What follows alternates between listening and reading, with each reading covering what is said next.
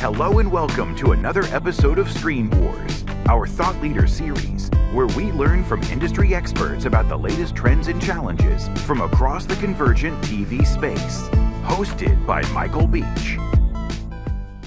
Today I'm joined by John Watts. John is currently the Managing Director at the Coalition for Innovative Media Measurement, or CIMM as it's known in the industry. John's a really fascinating guy. Before CIMM, he was a consultant in the UK. We talked about one of his projects, which was around the media rights for the English Premier League. We dug into that and kind of where sports media rights was going, which I thought was really interesting. Overall, CIMM is doing fascinating work. They hold these monthly member meetings. They've got over 70 member companies. And these gatherings are probably the highest ROI for my time in terms of learning. I really advise anybody looking at joining a group around media measurement to give a look to CIMM. As far as the podcast goes, we cover a couple other topics, TV measurement and the upfronts, a kind of a reality check on where we are. Another interesting one, which we've had a couple with Mike Shields and with Brian Weiser, is YouTube TV and how are people looking at that? And the measurement space is actually an interesting one there, because some people that say it's the type of content that defines whether it's TV or high premium video or not, and other people are wanting to measure attention. We've had Karen Nelson-Feld on before from Amplified Intelligence, and that's something that they're working on. And there's a tremendous opportunity as we start to look at the whole video space. And I think YouTube is just a really interesting case and kind of teaches about everything else. So please enjoy my conversation with John Watts. Hey, John, welcome to Screen Wars. Thank you so much, Michael. Great to be here. Will you mind giving us kind of a little background on CIMM and kind of the problem you solve? Sure. So CIMM is actually not a new organization. CIMM's been around since the 2000s, when it was founded by the major TV networks, were the main drivers. And their main goal for the organization was to promote innovation in measurement. And particularly, they were keen to have an organization that could focus efforts to explore the use of set-top box and ACR data to support more granular measurement, particularly of streaming services, which even then were obviously growing and becoming an important part of the market. I took over at CIMM last year after my predecessor, Jane Clark, retired. And I think Jane, at the summit, when she looked back at her incredible career, was able to really point with pride at the huge contribution that CIMM had made to supporting the development of a whole new paradigm for measurement. We reset CIMM's mission last year, and we now describe our mission very straightforwardly as being to promote and cultivate innovations, best practices, and improvements in measurement, metrics, and data across the TV and the media and advertising ecosystem. So it's a broad mission. We tend to think about it very much in terms of those three pillars: measurement and currency development, new metrics like attention, and then data enablement and collaboration. And it covers all of those good issues like identity resolution, addressable advertising and targeting, data quality. So a pretty broad smorgasbord of things that our peers in the industry, our members, are really focused on. Yeah, I noticed, you've grown to, I think, more than 70 member companies. At least that's what's on your site. What makes a great fit for a company in CIMM? It's a great question. So when I started at the organization, our members tended to skew larger. So we were doing very well with the big networks and agency groups. But my feeling very strongly was that we needed to broaden and deepen our membership. So the world of TV has obviously got much wider during the course of the last few years. Barriers to entry have come down. The smart TV players are critical entrants and participants. We have the growth of programmatic trading platforms. Data has enabled a real flourishing of innovation in the measurement space, as you guys at CrossScreen know very well. And we really want to broaden out the membership base on the grounds that exposing new perspectives, insights, and experiences to our coalition would really help to drive more productive, positive conversations. So we really try to position ourselves as a genuinely non-partisan pan-industry group. We want as many organizations as possible to come and be part of CIMM, be they large or small, on the grounds that they have interesting, valuable things to contribute. We're also about to launch an international membership tier So increasingly, we're finding that companies around the world are interested in what's happening in the US, where we're really seeing this unique transition to a multi-currency marketplace. And some very particular market developments. It was always my experience, I'm a thinly disguised Brit, as you can probably tell. It was always my experience in the past that the Europeans were quite interested in what was happening in the US, and the Americans were somewhat, but not very interested in what was happening in Europe with the JICs. But increasingly, we're finding there's much greater interest. We're seeing innovations both here and overseas, which I think all parties want to understand. So we're building out those international relationships really aggressively. At the moment, we see it as a great opportunity to build bridges and learn from what's happening in other markets. Yeah, obviously, I know you had a really strong history in the kind of the strategy side. What I guess what was your path to get into CIMM, and then the kind of second part of the question, what are the challenges of going international? Like what obviously you've got. As much fragmentation we have in the U.S., you probably have that on steroids outside the U.S. So kind of combine those two together. Yeah, so I spent most of my career working for various international consulting firms in the UK, always focused on media and advertising. I started my career in the 1990s, obviously around the time of the internet explosion. For a long time, I was the internet and digital media guy, and then started increasingly to work in and around the TV and video space and with the big internet platform businesses at the kind of convergence of those two. So we were spending a lot of time helping big TV companies understand Google, YouTube, Facebook, and so on and so forth, and vice versa. In the mid 20 teens, I started to work with various partners, pulling together coalitions of the willing, like-minded companies to do pieces of work that were really designed to try and move the marketplace forwards. We did some really interesting projects looking at the use and application of TV data across the ecosystem. We did some work looking at the evolution of TV measurement in 2015, 2016, which was particularly interesting, looking at different European markets and how they were adapting and evolving their measurement offerings. And it was those coalitions which led me to CIMM.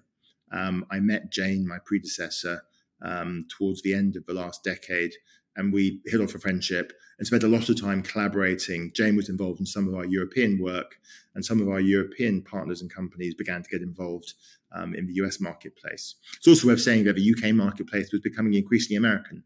We had Comcast acquiring Sky, Viacom Paramount buying into Channel 5, Google and Facebook are the biggest media owners from an advertising point of view now in the UK market. So more and more of our work was international and multi-territory, which led me here to the US, resulting in my move over here in 2019. Well, as our title, Cross Screen Media, interested in anyone kind of moving from digital to TV, because that was kind of our similar path. Did you feel like you had a different perspective, or you what was your thinking when you made that transition? Do you know, I've always been interested by the new things. The old things have a lot to add, and I think are hugely valuable. Nobody wants to throw the baby out with the bathwater, so to say. But we happen to live in a marketplace which is changing very, very quickly. It's an unprecedented period of change, I think. And trying to help companies understand the direction of travel and the opportunities and challenges presented and how best to mitigate and address those was something that always appealed to me. I found that we look back at 2010 or the year 2000, and I think we hugely overstated in general the impact of new media on old media. Obviously, we've had media like print or recorded music, which have been hugely disrupted.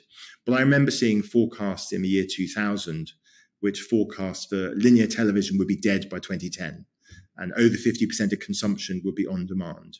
And all of these things, I think, hugely overstated the level of disruption in the TV space. Now, we have clearly seen huge amounts of disruption, and particularly, I think it's been positive. We've lowered the barriers to entry to bringing new video services into the marketplace. That's led to an explosion of choice for audiences and advertisers. There's now vastly more content available in your typical household. But at the same time, I think TV organizations around the world in general have done a very good job at capitalizing on these changes to better serve their customers. So if you look at things like streaming services and the content libraries they offer, with more opportunities to watch when you want, what you want, to catch up on content, to binge, the quality of TV, the signal itself has improved dramatically. I'm old enough to remember the days of SD. And when you compare and contrast with a 4K or 8K signal now, it doesn't bear comparison. TV's just become even greater than it was. And I think that's a testament to the medium's ability to adapt to the new. It's got better. It's got better. Yeah, on all fronts, the content I think is incredible today. And I think, we think a lot about the business model of TV and kind of video in general, and what our big picture view is that to fund this ecosystem as fragmentation really causes where no company is going to have a massive subscriber base like they did in 2010, like the pay TV industry in the US, but the advertising rates are going to have to go up because you've got lower ad loads and things like that coming from streaming. But in order to do that, you've got to improve the value proposition to the buyer to be willing to pay more. That's where I think just the measurement space is key to that. If we can't succeed there, then it's gonna be tough for the market to keep growing at the rate it's been in the last 10 or 20 years. Yeah, I think you're right. I mean, any economist would generally say that when you increase the level of competition in the marketplace, you increase the number of industry participants competing for consumer spending, for eyeballs, for ad revenues. In general, we'll see market share go down.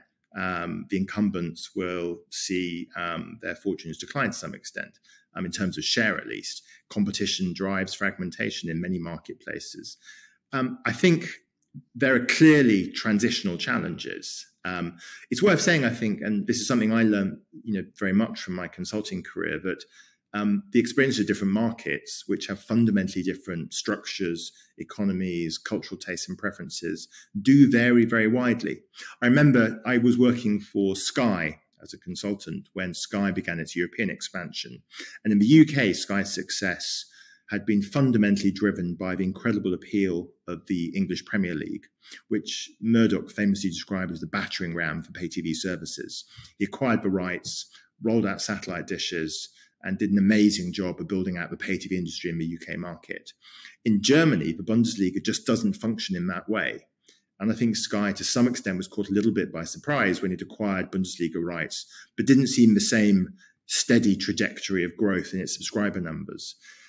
I think if you look at different markets, their structures and dynamics vary very widely. So here in the US, you have an unusual marketplace. Pay TV has been historically expensive.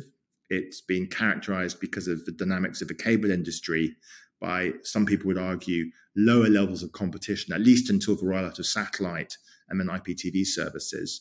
Prices have been higher.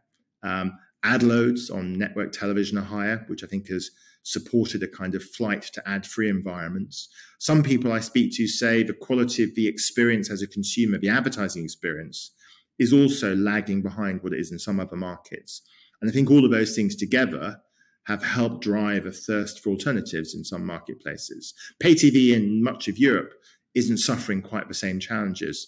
I tend to think pay TV isn't dying, it's just being transformed and having babies. When we look at the rollout of virtual MVPD services, they're growing pretty rapidly. And they offer a really compelling alternative, I think, for many consumers, and a better way of consuming those types of channels and offerings. So I think pay TV is a huge industry. It's clearly going to transform. Any transformation when you're changing the engines of the plane mid-flight while in a dogfight is probably going to lead to some disruption. But I'm positive and confident about the future of the industry. And as you say, all of that has implications for measurement.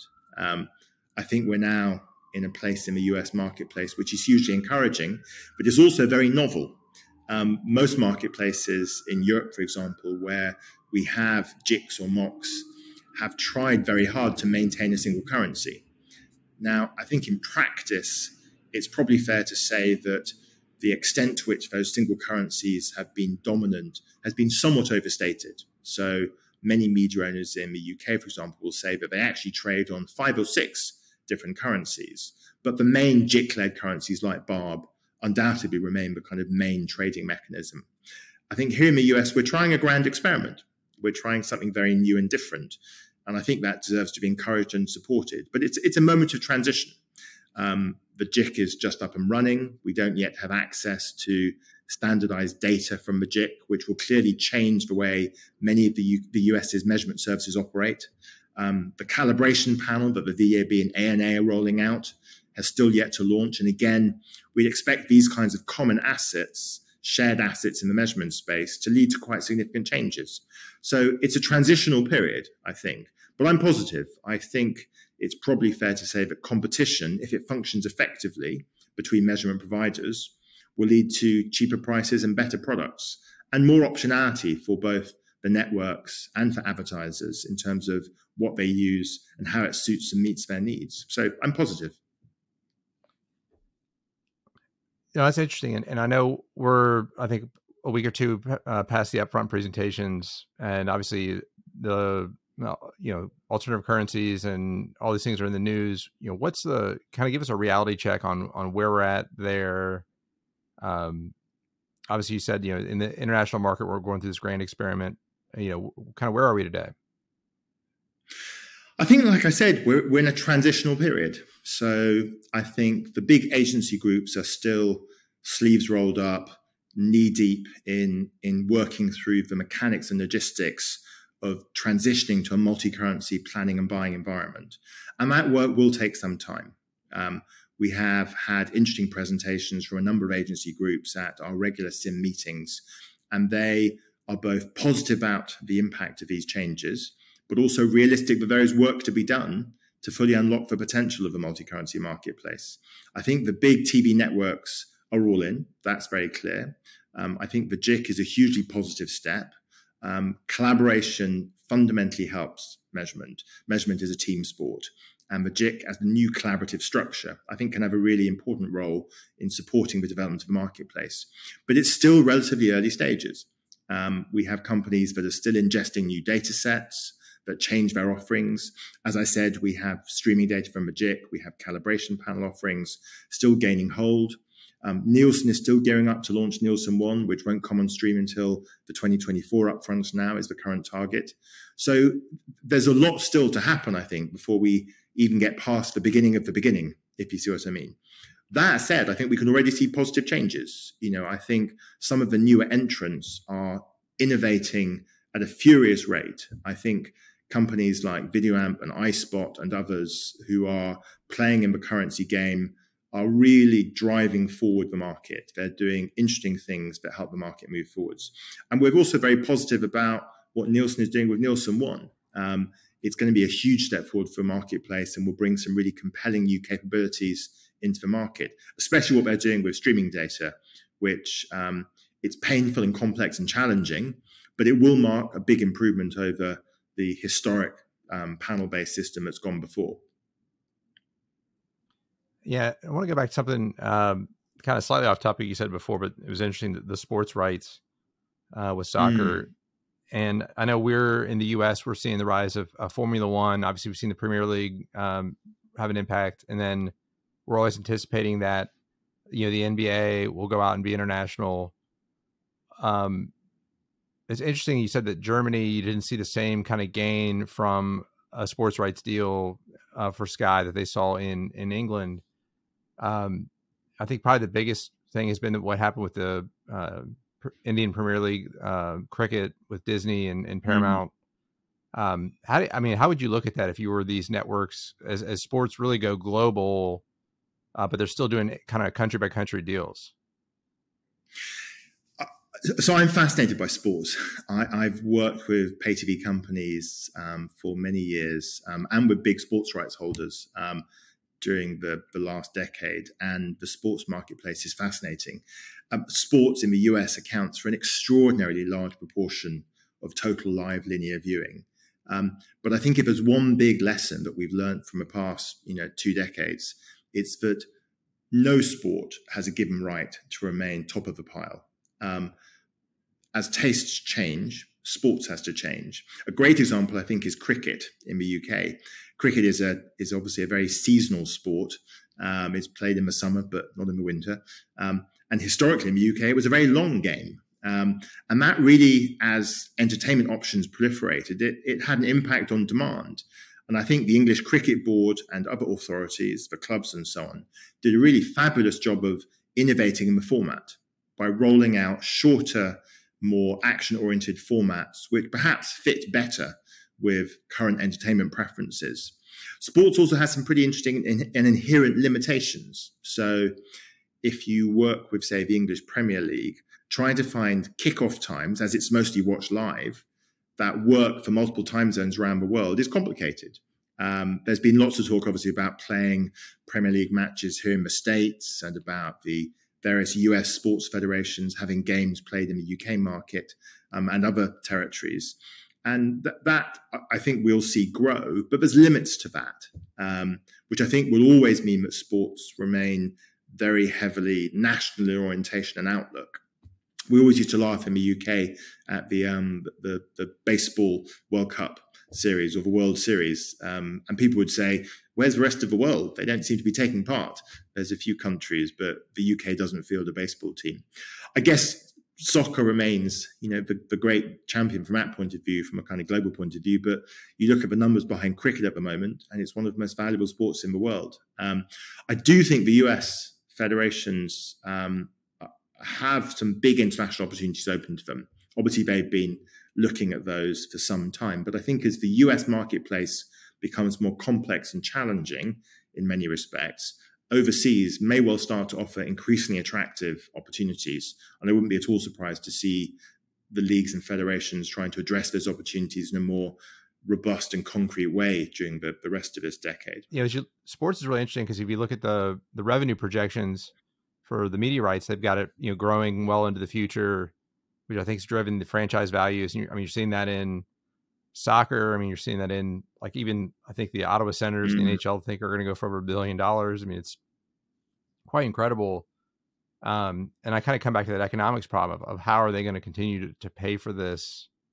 Obviously, a combination of subscriptions and advertising and sponsorships. But I'm really fascinated by sports that go global and are able to add revenue from just opening up new markets. So that's, that's really I agree. I think that the value of sports is fundamentally driven in most markets by two factors. So one is obviously the inherent underlying appeal of the sport itself. But second is the level of competition for the rights. So how many well-funded players who believe they can make a return from their investment are competing for those sports rights? So if you take the UK as an example, the biggest growth in the value of sports rights, particularly the rights of the UK Premier League, came at a time when Sky and British Telecom, BT, were competing head-to-head in the pay TV market. And it was some clever packaging by the Premier League, plus the ever-escalating levels of competition between those two players that really drove the huge growth in sports rights during the 2010s. When BT exited from the market, the Premier League had a problem. And the last settlement was actually, the last bidding round was actually flat. They agreed with most of the major bidders, just a flat settlement with no inflation. Obviously, COVID and the pandemic had a role. The challenge is that in the UK market, at least, it's quite difficult to envisage other well-funded, bidders coming in to bid for the biggest and most attractive packages of rights and being able to afford it, unless they do so for reasons which are fundamentally non-economic, like to buy market share or boost profile, and the kind of Apple model where you're cross-subsidizing. For years, interestingly, the Premier League would, every time there was a rights round, it would leak stories into the press, allegedly, suggesting that this was definitely going to be the year when Apple would come in and start bidding high for sports rights, just to drive up the kind of prices in the auction. And it hasn't happened, I think, because when you start trying to unpack how would an Apple bid for sports rights really work, it's quite hard to see how it would work in practice. Are you going to withhold games from everybody who doesn't own an Apple device? How new does my Apple device have to be? All sorts of questions like that. It's complicated. I think here in the US, you have a really unique marketplace because you have an enormous contiguous media market, obviously with lots of regional segments, with a lot of very well-funded players, all of whom have over time invested in sports rights. And you have these really interesting new bidders who've come in and are gearing up their investment. Plus, you have the growth of fighting sports. You look at the recent mega merger in the fighting sports space. That's an enormous enterprise by international standards. It's 4 or 5 times the value of Manchester United, possibly the most famous UK soccer club. So it's a very big and well-funded marketplace with some unique dynamics, which I think should see it remain healthy for a considerable time. But the question I'm really interested in is, can the existing major sports franchises and federations transform in order to grow their international appeal and to bring in younger audiences, which I think remains challenging? And secondly, will we see new challenger sports coming in and starting to capture significant time and attention? I had a fascinating conversation with someone recently about pickleball, of all things. I think there are efforts to drive the commercialization of pickleball, which inherently feels slightly bizarre. But hey, there are people who want to watch it. It's an entertaining sport. It's starting from a very low level. So there's lots of growth opportunity out there, it seems to me. So yeah, it's a really interesting and dynamic space, like the rest of the entertainment marketplace at this point in time. I think if you're a viewer, this is the golden period. There's never been more creativity and innovation and opportunity for creators to bring services to market, and for things that are good, for those things to scale very quickly. I'm sure, like me, you've had lots of conversations in which Mr. Beast has been mentioned. He's coming up on a pretty regular basis of late as a YouTube-born creator who's now funding content to the tune that a big network might find palatable. The barrier between professional content and content created on the online networks, which is clearly professional in many cases, has clearly come down. We've seen a huge democratization of production capabilities across the marketplace, with HD camera recording equipment and studio setups and green screens. And obviously, we wouldn't be having a podcast if we didn't mention AI at some point. AI is going to drive more transformation and change. I know this is something you've been writing about in your wonderful mailer, but we're going to see a lot more change, and it's going to be exciting. I think we're democratizing video creativity in a way that was very hard to foresee 25 years ago. Yeah, Mr. Beast is interesting because the question I always ask people is, do you consider YouTube to be TV advertising? Because I think that's kind of the question, or premium video, or kind of whatever the definition is, and it kind of brings up a disconnect between buyer and seller, because there are people that are, I was on a panel New York a couple weeks ago, and half the people were like absolutely, and then half the people were like no way. There was really no middle ground of maybe it does. Where do you see disconnects between buyers and sellers kind of in the overall market today, especially on the kind of premium video TV space? It's such an interesting topic. We're running a summit in Cannes, and our opening panel will involve executives from NBCU, YouTube, Google, Omnicom, and Karen Nelson-Field from Applied Intelligence, who will be talking about the quality debate. And the debate has been running for, I guess, intensely for sort of 6 to 9 months, a bit longer now. And I think, like you, I don't see much sign of a consensus breaking out anytime soon.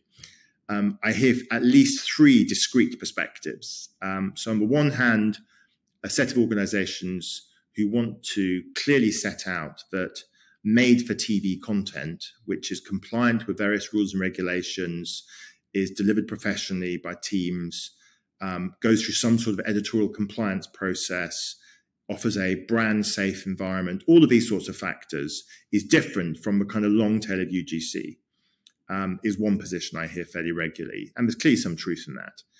There's a second perspective, which I think you could argue is the democratization perspective, which says clearly there's lots of material on long tail video platforms, which is not like TV content. It's user generated, low production standards, all the obvious things. But there's clearly a body of content which absolutely is very TV-like, and it's increasingly being watched and finding its way onto TV screens via smart TVs and other devices around the world.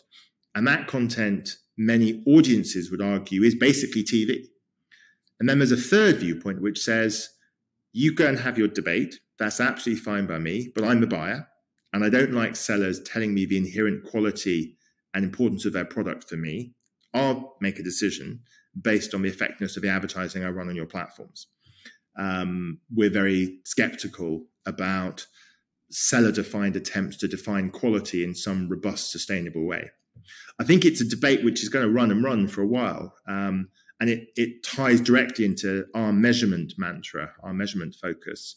There's one set of people who are keen to see us define quality first and then measure reach. And there are a second set of viewpoints who say that we should measure reach and then look to define quality and apply, dividers and discounts, essentially. Some reach is not worth as much as other reach. Not all impressions are created equal.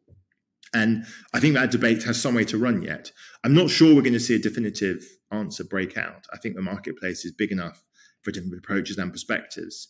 And I was particularly struck by a conversation I had recently with a major agency executive who said, the advertising market is very wide. There are a very large number of different brands out there, from mass market brands, in the FMCG category, to challenger brands targeting a very particular niche, perhaps edgier audience. And it seems unlikely that all of those advertisers, with their very different campaign objectives, their different target audiences, their different brands and positions in the market, are going to arrive at a single common shared definition of what quality or premium means. They'll find value in different places and in different ways, and they'll be prepared to pay differently for it. And I think that seems a reasonable perspective to me. For some people, that debate about quality matters enormously. They want to see their ads running in the Super Bowl. They want to see their ads on, the ad-funded Mac service in between Succession, whatever it might happen to be. There are others who have a different view, and the market's big enough for both sets of perspectives, it seems to me. Yeah, I agree with that. I always felt like that was kind of how the digital ad space was, where, people were, completely different KPIs, different, we were really early into audience targeting. And so we were willing to drastically overpay for an impression that we, felt confident was hitting an audience versus somebody who wasn't. And I always said the buyer would have their own value of inventory, and they may value in a completely different way than anybody else. So let me get you out of here on kind of a final question. If you could wave a magic wand and change one thing about the video measurement space, what would it be? Oh, that's such an interesting question. I think the one thing I would try to do is I would try to move us away from the perception of certainty in the measurement marketplace. I think when you really get under the hood of different measurement offerings, all measurement involves estimates and assumptions and modeling. There is no part of measurement space in which we have fully deterministic, census level, 100% accurate data. And the more we get to grips with the fact that measurement inherently involves modeling and assumptions and estimates and edit rules to correct for flaws in the data and to account for biases, the better off we're going to be. There's been a discussion for some time about the idea of applying a sort of Standards and Poor's or Moody's style confidence rating to different offerings. And you could argue that the MRC plays that role to some extent, although obviously in a very different way. I'm not suggesting it's analogous. And I sometimes wonder, although those schemes will be very difficult to apply, I wonder if we're heading into a market in which you can see something like that becoming more important to buyers. At the moment, we have a kind of one-size-fits-all accreditation where you're either accredited or you're not. But perhaps there's space for different gradations between those two extremes, so to speak. And maybe that's something that some buyers would find valuable. We've just done at CIMM 2 really interesting studies, which we'll be releasing to our members. First of all, a piece looking at identity resolution and data matching in the TV space. And secondly, a piece looking at the veracity and accuracy of householding data. And in both cases, the kind of central lesson is that data matching is far from a certain automated process. It's messy and fiddly and complicated. And the sooner we all wake up and recognize that, I think probably the better we can get ahead with making progress. There's a famous quote, isn't there, that we mustn't let the impossibility of perfection stand in the way of the quest for progress. And I think there's something in that. We're always estimating. Yeah, no, that would be a huge thing because people. I think even just, going through the process of writing methodology docs for these things is kind of overwhelming. And you think about if you were a buyer and you had to, it is all, I mean, it's statistics and, confidence levels, and then you're bringing multiple, everyone's got to string together multiple data sets to kind of glue it together. And so it is, I think the sooner people understood that is, you want to figure out the quality of the modeling and the methodology, and not necessarily assume that it is like to the 10th decimal point correct. But I mean, excitingly, I think our modeling is becoming increasingly sophisticated. We have, if you look at the wider marketplace with advances, most obviously in areas like generative AI, but also you look at some of the advances in areas like synthetic data or VIDs and so on and so forth. And these have the potential, I think, to be transformational. We're obviously still in the test and learn stage. The WFA's, the Halo project and Project Origin in the UK are using VIDs, but they're not yet commercially deployed. Synthetic data is very important in some fields, but it's still gaining traction, I think, in the kind of media planning and buying space.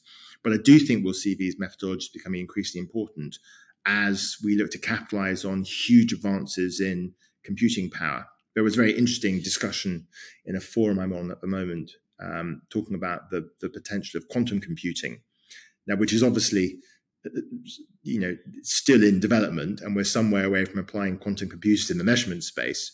But there are clearly huge advances in the levels of sophistication that we can apply to some of these areas coming down the train lines towards us. And it's going to be exciting to get ready for those and see how they improve the measurement marketplace. Well, John, I've loved this conversation. I know our audience is going to love it as well. And I'm very grateful for your time. It's been a pleasure, Michael. Let's do it again soon. All right. Thank you. Thank you for joining us on this episode of Screen Wars. I hope you enjoyed the discussion. You can find out more about Cross Screen Media at crossscreenmedia.com. Please don't forget to sign up for our weekly newsletter, State of the Screens. You can find us on social media at Cross Screen Media. Join us next time for more insights and analysis straight from the experts.